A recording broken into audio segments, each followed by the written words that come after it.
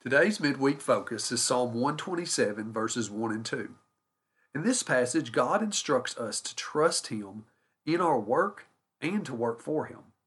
The psalmist writes, "Unless the Lord builds the house, those who build it labor in vain. Unless the Lord guards the city, the guard keeps watch in vain. It is in vain that you rise up early and go late to rest, eating the bread of anxious toil, for He gives sleep to His beloved."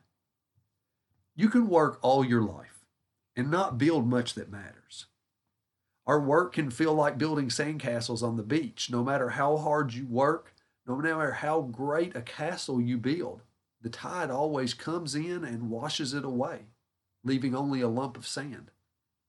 Unless the Lord builds the house, unless He guards the city, raises the family, builds the church, spreads the movement, changes the life, leads the government, or grows the business, empowers the skills, it is all in vain. Unless the Lord is in it, it will only be anxious toil. You can wake up early and go to bed late because you worked all day, but it will all be anxious toil. It will stress you out and leave you wanting. God desires us to acknowledge Him in all our work.